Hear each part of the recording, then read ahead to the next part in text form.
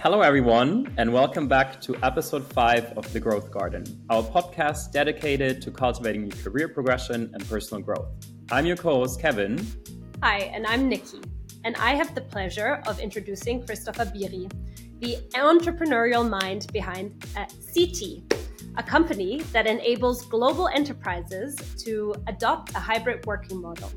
Christopher boasts an impressive background, having studied at the University of St. Gallen with an exchange term at the prestigious University Harvard, and having worked in B2B sales at none other than Tesla. Having moved from Germany to Switzerland to the US and then to the Netherlands, he circled back to Germany, where he now runs Seatti from the capital city, Berlin.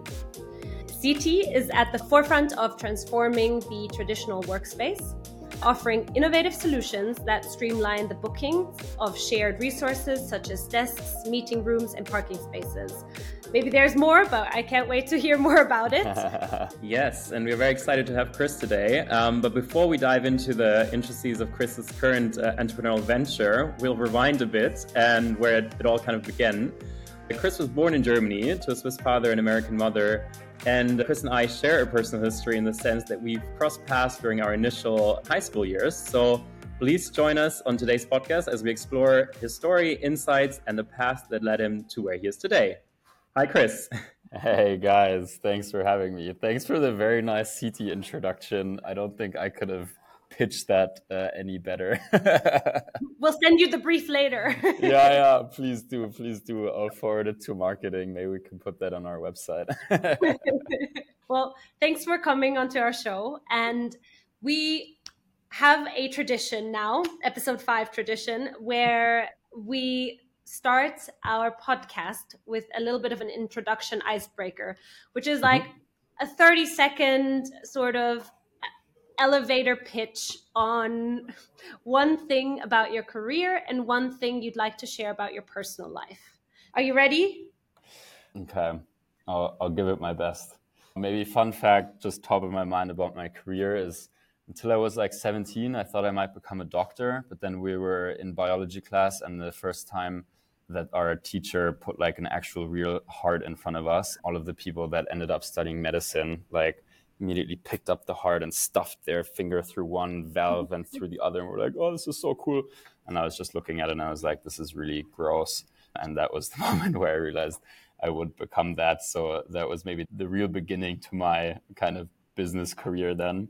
About me personally, what's a fun fact about me? I mean, you said the one thing, I'm a bit of a weird hybrid of like Swiss and American and also now German. So maybe that just off the top of my head is one interesting thing about myself. Yeah, that I would say describes me quite well as well. Bit of a person from a bit of everywhere, not really home anywhere. Yeah, I mean, I'm half German, half Australian, living in Dubai. I understand you fully. I think that is very interesting. Yeah, when you're just like multicultural, right? Indeed, yeah. Very nice. Great. Thank you very much for sharing that. Yes, thanks, Chris. So as mentioned, we want to really start where it all started. And that always normally is the case in the academic journey everyone kind of had in the past. So we wanted to find out a bit more about you obtaining a bachelor's degree of the University of St. Gallen and kind of your academic journey. You don't have to start at the very beginning, but how did you end up really in Switzerland to study, I guess, a bachelor's in economics? It was weird. It was never a super active decision I made, which sounds strange, but looking back, I think it's so interesting to see how just so many kids just study something in the area that their parents do or did, because it's, I think, just kind of the most familiar path, but also the path of least resistance. So to me, I don't know, I mean, I mentioned the story earlier. The only thing I knew was, okay, I'm not going to become a doctor, but beyond that, I was like, business world, I guess, you know, sounds interesting to a 16, 17-year-old. Didn't really know much about it and just seemed like, okay, cool. And then with St. Gallen, it was a cool university that, I don't know, sounded like a good mix of being quite fun, but then also having a pretty good reputation and you learning some interesting things. I have to say, looking back, I probably wouldn't do it again from an academic standpoint. From a social standpoint, 100%. Like I met some of the most amazing people there, but studying business and economics on a bachelor's level, at least in St. Gallen, was like a lot of well-phrased bullshit that I didn't apply a whole lot of in my later life. So yeah. I resonate with that. I have the same, if you can say mistake, but probably not in actually going for the economic management route, which to this date I do feel there's not much substance behind those degrees, besides obviously maybe more technical modules one picks like accounting or whatever. But indeed. Yeah. No, that makes absolutely sense. But then also just to give our listeners a bit of an insight on your exchange to Harvard, was this an affiliate organization of St. Gallen? And what kind of insights did this exchange term give you going to Harvard, obviously Ivy League, and having all this prestigiousness around it? Was it really that? And how was your experience there? So I think if I remember correctly, it's not like a direct affiliate. It's not like a partner university, but you can still apply. I think anyone can apply there for kind of it's called free mover program or something like that. I mean, it was obviously really cool. Like the professors there, I went to a couple of different classes. So I did a class at the law school, a class at the business school, and a class in philosophy, and a class at the Kennedy School. So that's the political science side of things. And I mean, just the quality of the professors and what they've done in their past. And like the most famous one that I had was the philosophy professor. He's called Michael Sandel. He's written tons of global New York Times bestsellers that I also really do find quite interesting around the morale of kind of economics and markets, and whether everything should have a price tag and should be buyable, or whether certain things are kind of untouchable by the market. So that was really cool. So I would say some longer term things learned.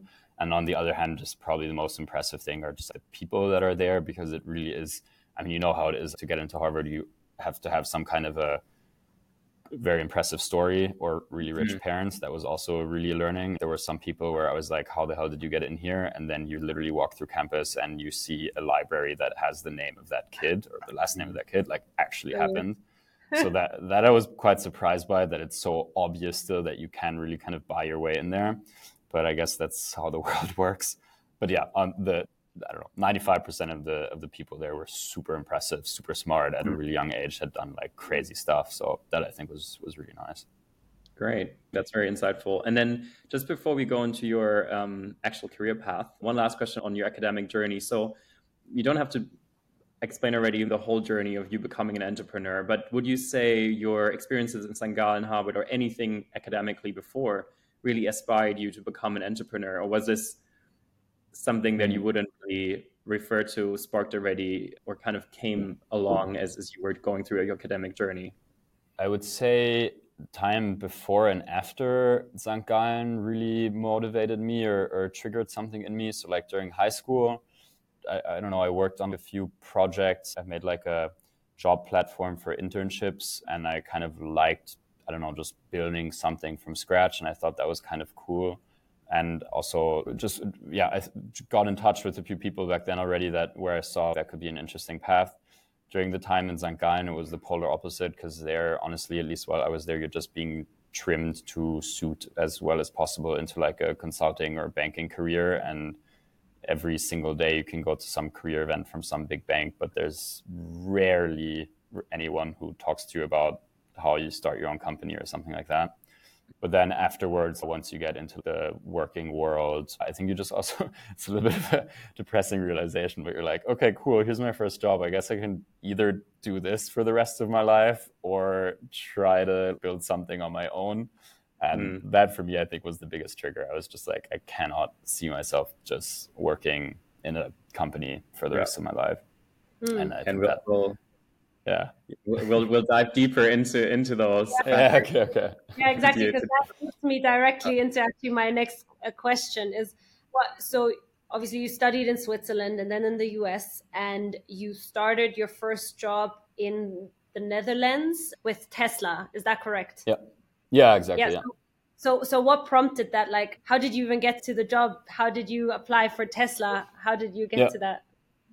So again, exactly tying back to what I mentioned, I would have never thought of applying there while in St. Gallen, because literally everyone was just going into consulting or finance. But then actually while I was at Harvard, my roommate was doing an internship at Uber and applying for jobs at Google and I don't know what. And I was like, oh, that's so cool. Like that's also something you can do. Literally, as dumb as it sounds, hadn't really crossed my mind, or at least not as much, because I was just so focused on these somewhat predefined career paths. And then I was like, okay, cool. What are kind of other cool companies? And I also kind of wanted to outdo my roommate and get a job at a company that was cooler than his. And then I was like, Tesla sounds nice. I thought that they were only in the Valley in California, but then I saw that they have their Europe, Middle East, Africa headquarter in Amsterdam. And then I was, 18-year-old, well, I wasn't 18, I was like 20-year-old Chris was like, living in Amsterdam, not bad. And then I just applied. Perfect. Can you elaborate a little bit on your role at Tesla and how long you actually were there? So I did a few different things. I started off with an internship that was in the finance team. It was actually quite interesting. They were planning on founding their own Tesla bank. So not many people know this, but most big car manufacturers have their own banks in order to offer like leases and credits and stuff for cars. And it's actually one of the most profitable segments of most car manufacturers. So they were planning on opening up their own bank to offer these leases and stuff like that. But then I was going to start in that team full time, this new team popped up that was building up again something completely new within Tesla, which was like the energy department. So they had nothing to do with cars, but rather stationary energy storage systems. Sounds very sexy, I know. But basically what that is like on a B2B level, huge, massive battery parks that you combine with solar, wind, or also hydro or any other types of large industrial energy sources. At the end of the day, really, there's a lot of different use cases, but the main one is to use these sustainable energy sources better and more efficiently. So the very simple example is if you have solar, you have energy during the day when the sun is shining, but then you don't have energy at night. But if you connect a battery to it, it can charge up during the day, deploy during the night. And then I was on that team. We called it B2B project management. So these sales deals took like really long, had a million different stakeholders from manufacturing, logistics, obviously legal and finance, to like the installing engineers and stuff like that all had to be coordinated. And yeah, so it was like working on some interesting projects in like Eritrea, Finland, like literally all over EMEA. Very cool. So going from that job to founding Seatti, can you elaborate a little bit on that and what skills you developed at Tesla that then led you to founding your own business? So like the thing at Tesla was, I mean, people always kind of think of Tesla as a startup, but it's really not anymore. I mean, I think at this point, like 80,000 people work there. It's like a massive corporate. But in the two teams I was at, in both scenarios, they were like quite new, or they were building something completely new within the company. So I always find it sounds a bit cheesy, but I guess it is what it is. It was like a startup within a corporate.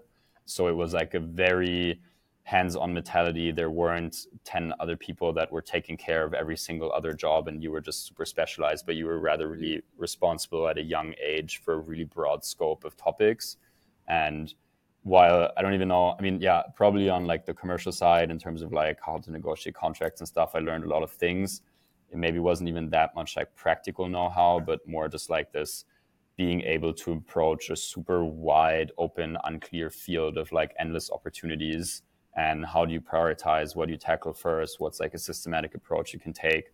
And I think that was really, really helpful to then starting my own company. But then what really triggered me was these startups within the company grew quite a lot, became part of the corporate. And then you just started noticing that your work got more and more specialized, more and more repetitive. And then I was just like, okay, now it's probably time to just go do something else. And would you say Elon Musk, obviously being a visionary himself and obviously an entrepreneur, one of, I guess, the entrepreneur among the big ones in the world, would you say that his culture really fostered innovation and growth and sparking the entrepreneurial spirit in its employees? Or would you rather say you pivoted already a bit towards it, that the environment was rather corporate and challenging to navigate, and actually rather the opposite, is not really fostering entrepreneurial spirit in the workforce? I would say there was definitely that entrepreneurial spirit within the company, but I would honestly argue that that came from other people more close to me in the organization. Like the one thing Tesla did really well at the time is hiring really, really smart and maybe even more importantly, really, really motivated people that just had like insane intrinsic drive. And I think that is something that comes top down. So only if the founder or the most senior management is that way, acts that way, behaves that way, they attract people further down that are also like that. And so perhaps, or probably there is that indirect connection all the way top down from Elon Musk. But I would say for me, the big impact was really just like the immediate surrounding. And those were all really, really amazing and impressive people. And I think that really drives you and motivates you then as well. So prior to transitioning now into your entrepreneurial journey, you consulted a career coach, as far as I know. Yeah. What really motivated you to seek this guidance while you were, I guess, still at Tesla? And what motivated you then, maybe because of the career coach, to leave Tesla? If you would attribute that move actually to the career coach. Yeah. So I think it was, like I said earlier, kind of already during high school and then also during the Harvard time, it kind of got this idea of like, might be cool to do my own thing or work for a startup or with a startup or something like that. But it's in the short term, never the logical answer because you get less salary. It's way more uncertain. You don't know what's going to happen. You don't really know how to do it. So it's always in your short term decision making process. And sadly, as humans, like we're animals, we're always looking at where we're going to get our food from next. It's like you constantly have reasons to just stick with what you're doing. And I think with what the career coach helped me with was to just break out of that cycle. That was the main thing. Just take a step back, zoom out. Okay, you're in your early 20s. You have your whole life ahead of you. Are you really missing out on that much if you were to leave a corporate job now? Are the opportunity costs really that high? Is the risk really that high? And just talking through that, putting thoughts onto paper there and somehow rationalizing it made it a super obvious decision. Because I think especially in Germany or in Europe or whatever, the risk of starting your own company is significantly overvalued, in my opinion. You're not going to, or most likely not going to have to invest all of your own money. And if it doesn't work out, you're going to land under a bridge like it honestly might be in the US where you don't have a social net and stuff like that. But rather in Germany, you have tons of government grants and social nets and backups that in case things don't work out, you'll still kind of be fine. And you're still a young, smart, motivated person. So even if it doesn't work out, just find another job. And to get back to your question, those were the things that this coaching opened up to me. Yeah, interesting. Those are really valuable points, because especially you're right, in Europe, in the European landscape of our social welfare system, it's probably this pivot, as you were saying, of like feeling really secure, especially if you're in a big multi-conglomerate, and then the risk averseness you're kind of building up as you're getting more and more sucked into this corporate wheel. You're getting more risk averse, right? And then maybe from a third party perspective, it's actually not that risky at all, right? I mean, it comes with risk and it depends on obviously your background as well. But I feel it's valuable points that you raised there. But as you grow up, also risk gets like, you always have to also see it as if you buy a house or something and you have a mortgage, then you obviously want to be more risk averse. Whereas when you're in your 20s and you don't have these responsibilities, you can actually take more of a leap, even though it might sound scary, but you might actually be taking a leap earlier, but the reward later might be a lot higher.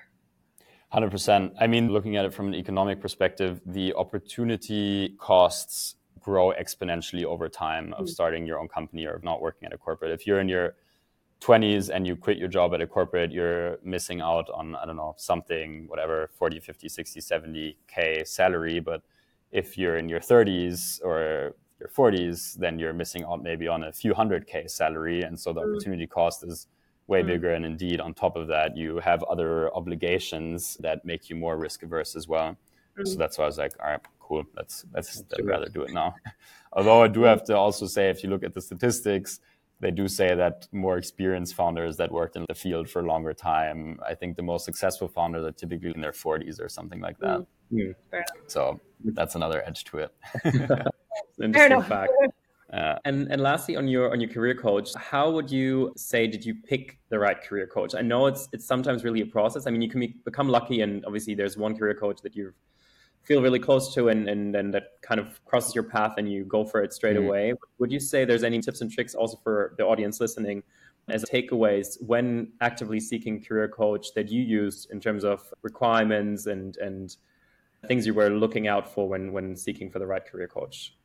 Yeah, good point. I think it was two things. So the one point was, did I feel that the person could put themselves in my shoes, like really take my perspective and understand how I think from my background, but also my personality type. Like I'm a quite impatient, pushy, but also I would argue ambitious person. And if I feel the coach is the complete opposite, I'd be like, maybe you're not really getting why I'm doing what I'm doing or how I'm thinking, etc. So that was one thing that I was looking for. And the other thing I always value with whatever you want to call it, service, I don't know, certain people that offer you services, I always just try to talk with people that already work with that coach or whoever. And if they recommend them, then that's just like a huge plus. Yeah, of course. Can you maybe share some key outcomes from the sessions with the career coach? I think the biggest outcome was two things. The first one was just defining, really writing it down on paper, what I actually want to achieve in the long run, what I would consider success for me personally. And just thinking about that and writing it down, it became super clear to me. I was like, I don't want to become a senior manager at BMW, but I want to build my own company. That was somehow really clear to me. So then I was like, okay, wow, that's my goal. It was in the back of my mind, but it wasn't like super obvious to me until I really thought about it. And then the other thing was just evaluating, again, pretty basic, just like, okay, what are the pros and cons of starting my own company now? Like, what speaks against it? What are the downsides? All these risks and stuff like that. And then what are the pros? And then really going through it super objectively and being, this perceived risk and actual risk are two very different things. And is this risk really as big as you anticipate? But also, are the benefits really as huge as you think? Or is it actually going to be way more stressful and hectic as you think, which it ended up being? But that was the other major outcome that I would say helped me quite a bit. Like risk versus reward. Yeah, and just objectively putting it onto paper, as dumb as it sounds, and just being like, these are the facts, because in my mind I can make up endless scenarios and go through endless thought processes. But yeah, of course, it's always important to write things down. I see that now when I'm thinking about things. It gets so overwhelming. You're like, okay, actually, let me put this down there. Very interesting. Maybe you can explain in what way the career coaching has also impacted both your professional ambition and personal fulfillment. Did that have something to do with it as well? That you were looking for like something that fulfills you more? I would say that in terms of ambition, it just helped me gear my ambition in the right direction. I always was a pretty ambitious person. I don't know, maybe sounds cheesy, but like worked quite hard and was quite driven and wanted to achieve things. But what really matters, I think, is what direction you channel that energy towards. And I think it can get quite frustrating if you're in a corporate and you're trying to kind of channel all that energy, but then it's kind of hitting a wall because the corporate there's only so much you can impact, and so it can only move so fast. And I think helping me channel all that kind of energy and stuff like that was really cool, because it is way more fulfilling when you can really input all of that energy and also get equally sized or even larger output out of it, if that kind of makes sense. And yeah, for sure. Yeah. For sure. I mean, if it's your baby, so to say, then it's you're driving. Yeah, exactly. You really know what you're working towards. Not only in the passenger seats or whatever. So exactly, that it does make sense. Would you say career coaching was like the cherry on top for you to leave Tesla and embark on your own business venture? Would you say that was like, after writing everything down, you were, you know what, now it's time to go? Yeah, actually, yeah. It kind of gave me the kick in the ass that I probably needed. Yeah. Now we want to move into the actual inception of your startup or your company, Seatti. And can you maybe bring us and take us with you throughout a bit of a journey, leaving Tesla and then starting with the business itself in 2019, but then actually founding it in 2020? How was that like? How did you feel? And why Seatti? How did the name come across? It was like kind of random, if you will. At that point, I wanted to do my own thing. But I feel like a lot of people, especially who aren't in the startup ecosystem themselves, you have to have this one huge genius idea, and then you go to work at it, and then you have a unicorn a year later or something like that. But I think in 99% of the time, it's like a super iterative process. You start off with an idea, a rough idea, you kind of explore it, learn new things while exploring it, adapt your idea, do that like 10 times, and then you end up with what you have. And for me, it was the exact same thing. So we started off with the idea of a online platform where you could rent out unused real estate during the day as flexible workspaces. So the idea was, if you are a restaurant or a hotel or something that has space available during the day that's not really used, you can leverage it and maybe rent it out to people who are traveling for work or freelancers or something like that. So that was the very first idea. And then we just built it super quick and dirty. Again, in terms of perceived risk, you think, oh, then you have to invest €1 million and build a whole software. It was like, no, you just took a standardized WordPress site, took us a week, and then it was up and running. And then you just start getting a bit of feedback. And some people were booking it, but it wasn't really a huge deal. Then the thing we saw as the most interesting were hotel rooms, because it was like if you had these really cool hotel rooms, like big desks, and I don't know, it can be quite cool experience. So we thought maybe it's a nice kind of employee benefit. So we tried to bundle up this offering, and we went to corporates and we were like, hey, why don't you offer this as an employee benefit where your employees could work from a super cool hotel room once a month? It's relaxing, but they're still productive and they perceive it as a cool benefit from the company. And some of them were like, cool, sounds interesting, but we have way more pressing issues that we need to solve right now. And then we were like, oh, interesting, cool. Then just tell us about those. And that's when they were like, yeah, with COVID, as people aren't coming to the office every single day anymore, we're thinking about reducing our office space. We want to introduce shared workspace models, but then it's also more complicated to see where your colleagues are and who's coming to the office when. And if someone could help us with that, that would be really cool. And then we were just like, okay, cool, we'll try and do that. I think it's a super interesting journey from concept to what it's now, right? I think you started off, if I can bluntly say it, like an Airbnb for office space, right? Renting out kind of, yeah, the shared economy trend that was happening prior to COVID, and the co-working space companies such like WeWork really flourishing. I think that was a brilliant idea, because neither of these platforms like Airbnb nor WeWork were actually tapping on this kind of personal space that you could rent out. But then equally hotels, I guess prior to pandemic, I mean, knowing a bit about the hospitality industry, I think there's lots of lack of renting out rooms during the day, right? I mean, that's not really a model anyway in Europe that exists much. I think in the US more. But there, yeah. That is a really good initial idea. And that would have been my next question, how the pandemic outbreak in March 2020 affected your business model and your strategy, really. And then you said, obviously, you iterated then adapting more towards the kind of economic need and the business needs of the people you were working with. But maybe just to double down on the pandemic itself, how did you then, as an entrepreneur that was clearly really affected by it with your initial idea, how quick did you get up and thought about a new idea, a new way of how to iterate your initial business idea? So exactly, like from one day to the next, it was like, okay, no one's going to be renting out their living room or their restaurant for work now. So that all kind of fell apart. But at the same time, the benefit we saw is that hotels are now also completely empty. Like you said, hotels always have a certain unoccupied rate, like 70 to 80% or so during the day, of course, when people are out and about even more. But all of a sudden, these hotels were completely empty and super desperate to somehow get anyone in there. And so suddenly they were super open to the idea, while previously it was maybe just like super innovative, modern, young, new hotels. And suddenly all these massive old school hotel chains were like, okay, cool, let's try it out. And that helped us get traction. And then we could leverage that to reach out to corporates, because we were like, look, guys, we're already working with all these impressive big hotel brands. You should at least chat with us. And that's how we got into the conversations with corporates. So that's this kind of semi-random iterative process that I was talking about earlier, where you just have to dive into it and get started. Otherwise, you're never going to figure out those things that you learn along the way and that help you build the company. For sure. You said you had to pivot quite fast, but can you elaborate a little bit on the skills that you leveraged to adapt so swiftly? Like, were they influenced by some of your university experiences or even working for Tesla to like understand that, okay, now we have to switch and this is how we're going to do it? Yeah, good question. I would say this intrinsic, okay, drive, let's push forward, let's do it quick, let's find a solution, that I would still argue somehow was just something that sometimes it's good, sometimes it's bad, but I've always had it in me.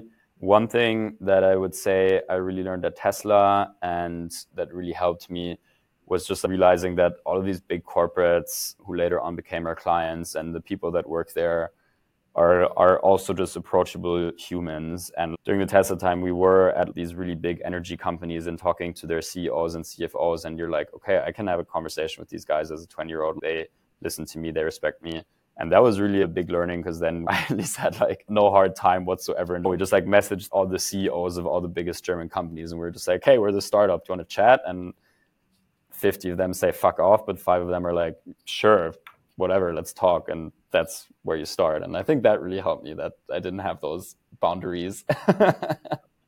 Yeah, I guess it is nice when you realize, oh, I've already talked to CEOs before. I can do this again. And now I just do it for my business. Yeah, exactly. Once you've done it once, it gets easier every time you do it again, right? Yeah, indeed. Yeah. Can you tell us a little bit about how Seatti adapted to the new business landscape? How was it not only that you pivoted the idea of your business, but also how did the business actually adapt to all of this? What I have to say is pre-pandemic, it was so early. Like we had only been experimenting a tiny little bit, and so the pivot came at a pretty early stage when it was also just me and my co-founders. So we weren't a huge business at that point yet. So that made the pivot way easier and made us way more flexible, but still obviously took like a lot of consideration, and it was still kind of a risk, I guess. But it mostly had upside because it just allowed us to tackle this kind of completely new problem, this completely new market, without having legacy that we somehow had to transform in order to adapt to this new problem. We had basically nothing, and we could build it from scratch, and that obviously helps you be faster than other companies that have already been doing something completely different for a super long time and then have to change everything around, you know? Yeah, of course. I mean, if you have more employees or something, you have a lot more people to take care of. Whereas if it's just people or something like that, it's exactly faster like the change. people, the systems, everything. Yeah. You've co-founded Seatti with two more co-founders, I believe, right? Yeah, so you're three. Can you talk a bit about, obviously now having accumulated an impressive amount of 3.5 million euros in funding, that obviously comes with growth and great potential and opportunities, but also it comes obviously with the process of being influenced by other stakeholders that either have a stake or that just put pressure on you, on your decision making, want to have a say on your decision making. How do you navigate around this, and how has that influenced you as a founder among your co-founders when it comes to pivoting quickly, like managing on a day-to-day and making decisions? I mean, it's your co-founders and the whole process are the most important thing whatsoever. I think without co-founders, I 100% would have never been able to do Seatti. They like help you obviously with your day-to-day work, but also just when things are going bad, you have someone's shoulder to cry on. When things are going well, you have someone to drink a beer with.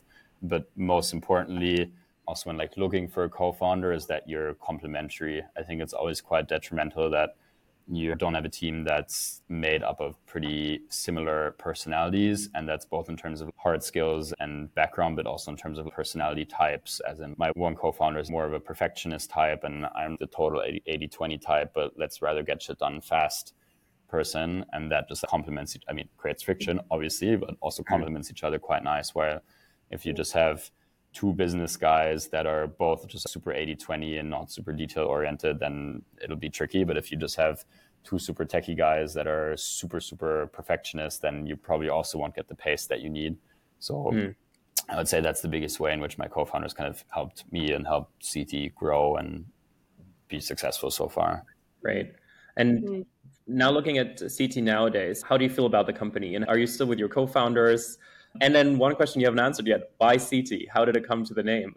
Yeah, so first of all, Seatti as a name is probably the worst name you can give your company, because when people hear it, they don't know how to write it. And when people read it, they don't know how to pronounce it. So if we would have just asked one marketing person for 1 minute, they would have been like, that's a terrible name, don't do it. But hey, here we are, and we're going to live with it for now. It basically is a merger of seat, table, internet. So when we've had the very first idea, we said, you can work from anywhere where you have a place to sit, a desk, and Wi-Fi connection. And we want to enable people to work from wherever those three criteria are fulfilled. And in a way, that's still kind of what we're doing. We're still trying to help employees and large enterprises work flexibly, work from wherever those criteria are fulfilled. Obviously, some more components have come on top in the meantime, but yeah, that's the background story to it.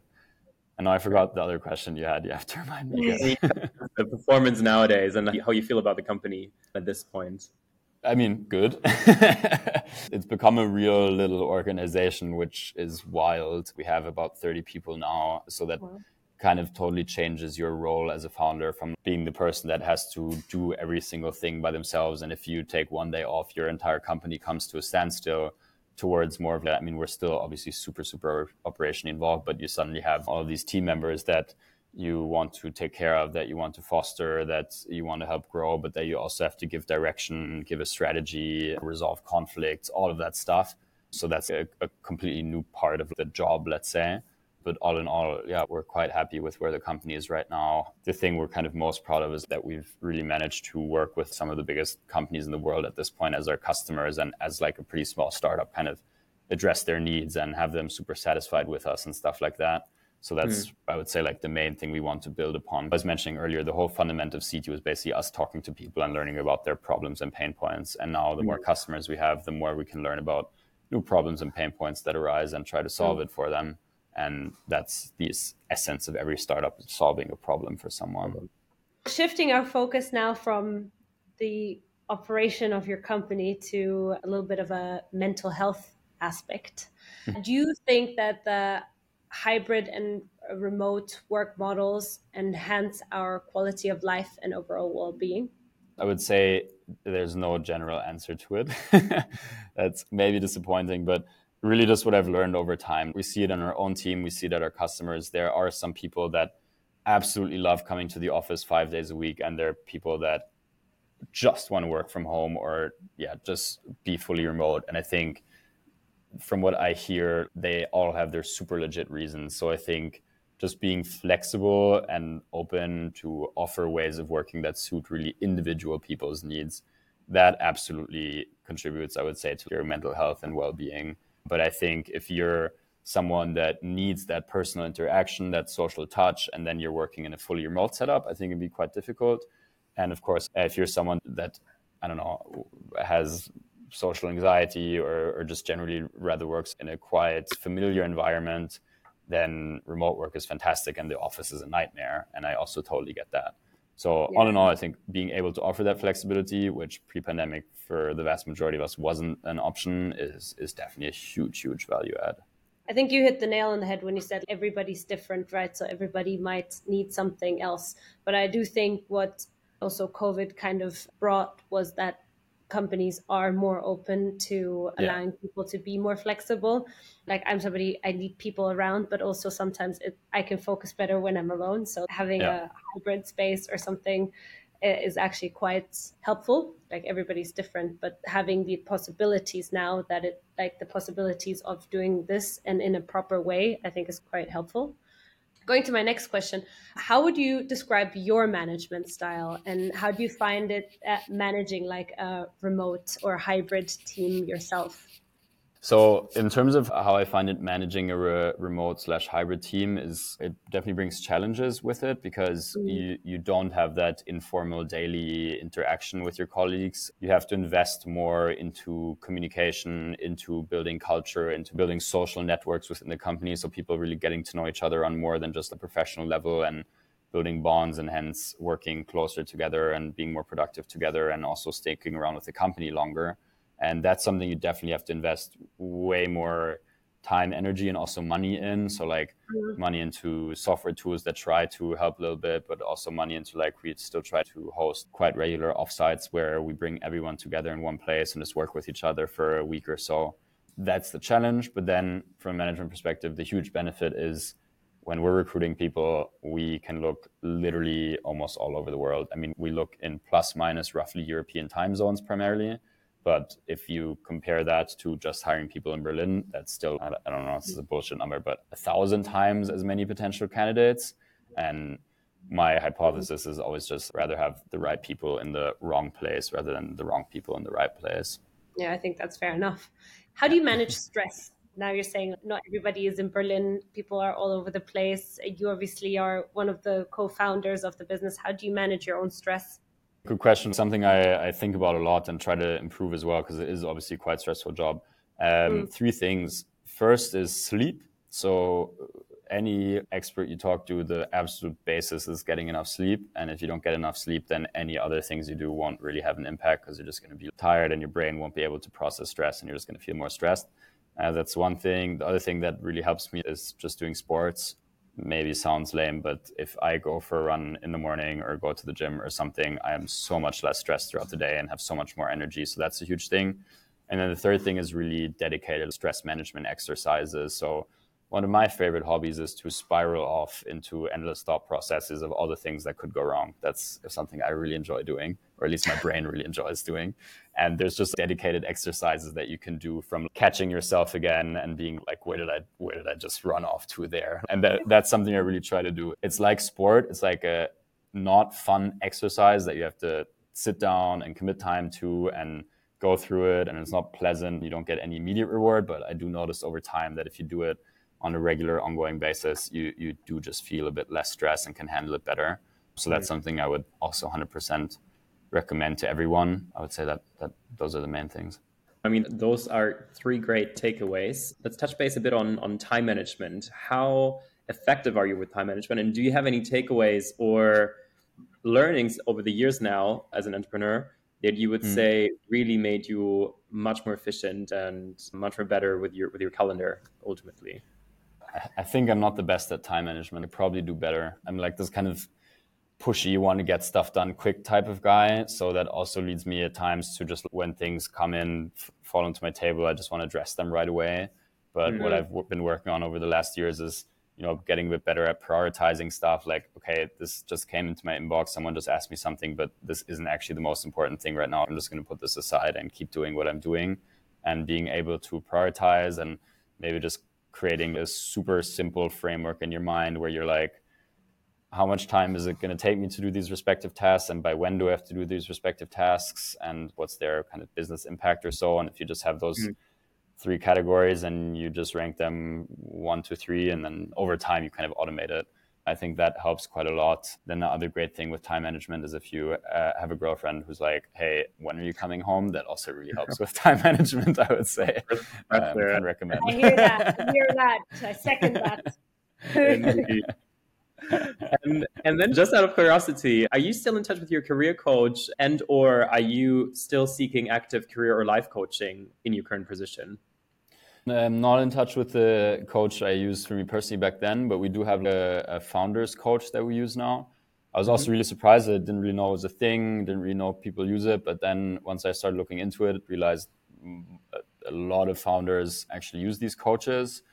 Quite simple explanation was, if you're an employee, you have a team lead that you can ask questions to. If you're a team lead, you have a founder that you can ask questions to. But if you're a founder, you don't really have anyone that you can ask questions to or bounce ideas off of or whatever. So me and my co-founders, we speak with her every 2 weeks, where you can basically do 2 different things. The one is either just discuss ad hoc topics. Maybe you want to give someone specific feedback and you want to discuss how exactly you could ideally frame it or communicate it. Or it can also be just general management coaching, coming up with frameworks on how to develop a startup strategy or go-to-market strategy, something like that. So we do that, and I would really, really recommend it. It's quite cool. Great. So you do this individually or collectively? We do both. We always switch. Every 2 weeks we do, or every other week we do a group, and then every other week we do an individual session. Very cool. No, I think that makes sense to really have someone there to talk to, right? Because as you were alluding to, there's no one really above you that you can talk to. So that's brilliant. And lastly, would you say your journey into entrepreneurship really contributed to a greater sense of personal happiness compared to your corporate experience? If you take a step back and look at what's happening and what you've done and stuff like that, it's super cool. And I'm sure that also in a few years from now, when I look back at this, I'm going to be like, I'm so happy I did this and what an amazing experience. So no doubt about that. But also definitely, honestly, I have to say, in the day-to-day, it's an insane grind. It is super stressful. There's things popping up every day that you have to address, etc. So that's definitely also something that I think you have to honestly take into account if you're doing it. But all in all, I would definitely say it's a super, super fulfilling, motivating thing. It becomes a really big part of your life. And that's good because you like it, but it obviously also leaves less space for other things. And it's also a thing to be quite open about. But all in all, I wouldn't have it any other way. Well, that's great to hear. As we're sort of ending our podcast session, we have a thing called fire round questions. So I'll ask you a few questions and you can just answer them as quickly as possible. So sounds good. Coffee or tea? Coffee. Lots of it. Morning person or night owl? Morning. One book that changed your life? I have an absolute favorite book. It's called The Barbarian Days of Surfing. And it's just a guy who was working as a journalist, but then kind of decided to just go travel the world, then came back and became the most successful journalist ever. I thought that was quite inspirational because it showed that you can really nicely balance having a really successful career, but also having a really fulfilling private life and also doing what you want to do in your private life. But it's all in all just a great book that I've read several times at this point. I know I'm going to be really frustrated later on because I am going to think about some other book that makes me sound really smart, but it's not coming to No, my I mind love right it. now. I love it. I love it. Love it. Love it. Love it. It sounds actually very interesting. Definitely recommend that. Absolutely. And then best advice you've ever received. I'll give you one in a business context, which I try to reiterate internally as well. It's a mantra of my father who says, see it, say it, fix it, which means if you're working and stuff like that, look beyond your daily scope, look around for where, on at least in a startup context, company-wide, you can improve things, you can contribute, voice it, take ownership over it, address it, and then don't just voice the problem, but fix it, take action, take the lead in solving it. And I think if you follow that principle, you'll always be a super valued team member. You kind of, will grow a lot in whatever working environment you're in. So I would throw that one out there. I have another one on the personal side. It's a saying of take things the way they come, but also try to make sure things come the way you want to take them. I don't know. I quite like that one. Yeah. I don't really know Yeah, why, I but like that. also a good one. Last two questions as a takeaway for our audience. One question is around, given the career path you've taken, what advice would you offer someone who's at a similar crossroad than you've been back in the days at Tesla about taking an uncertain step or the next step? What's one advice you would say right now that offers someone maybe more clarity on their next step? I would say rationalize the risk. I would say that's the biggest thing. For me personally, it always seemed such a huge risk to start my own company and so huge and complicated and all of that. And once I kind of sat down and really thought about, okay, what could actually go wrong? So I would just be like, and maybe for other people, the risk really is that it really is super big. And then you decide not to go for it. And then it's also fair. But at least you really rationalized it and didn't perceive the risk on a more emotional basis, which actually didn't accurately reflect reality. That's very true. And then if there would be one thing you could change in your past, what would it be and how would you do it now differently instead? If I really could go back in time, I don't actually know if I would do it differently, but I'll explain why. So the one thing I mentioned earlier is studying business. Looking back now, I think I could have studied more relevant, more interesting things, more applicable to real life later on. So I would maybe say I wouldn't do that. But on the other hand, I met a bunch of my closest friends there. They helped me in my personal life. They helped me in my career as well. It's an amazing group of people. So probably because of that, I would go back and do it again anyways. But if you're just looking at the academic side of things, I would probably say maybe study something a bit more like practical that's more relevant for your daily job later on. No, that's great advice and something, again, that I resonate with. I think that studying something more tangible sometimes helps in terms of, at least in my opinion, saying then that you have a skill set that you can show off with, like being an architect or being a doctor, as you alluded earlier to, or a lawyer, right? You have a set of skills. But that not to be said, I mean, look at you. You've come all this way. And I think to your point, it's also really important to look back and reflect positively around a decision you might have taken different, but that have maybe brought you exactly there where you are. So thanks for sharing. Yeah, thank you. I do have to say, I do think sometimes when you go to business school, it might not be the classes, but it might be the people that you meet that actually push you so much further, because the classes might be basic business or generic classes. However, the people that you meet, you never know what they become in the future if you think about it that way. You don't know what connections you've actually built. And then when you look back, you're like, oh, this is why I was there. Yeah, for sure. No, that's definitely true. And I mean, in my case, they're all also super ambitious. So that also drives you and motivates you. So I 100% agree with you on the personal side of doing that. But if you take out the personal side, or if you could say, let's all come together and study something technical, but with the same people, for instance, then I would go and do that. Sounds good. Yeah. Well, that's it for today. It's really been a pleasure having you on the Growth Garden podcast. And thank you for sharing your insights and your valuable advice. And I hope our listeners enjoyed this episode. And I can't wait to hopefully have you again at some point in the future on the podcast. Yeah, always happy to. Let me know. Thank you, Chris, also from my side. And thanks to our listeners. Please like, subscribe, follow our channels, YouTube, Spotify, you name it, and Instagram and TikTok. And we hope to see you next time and keep cultivating your growth journey. Thank you. Bye. Thanks. Bye.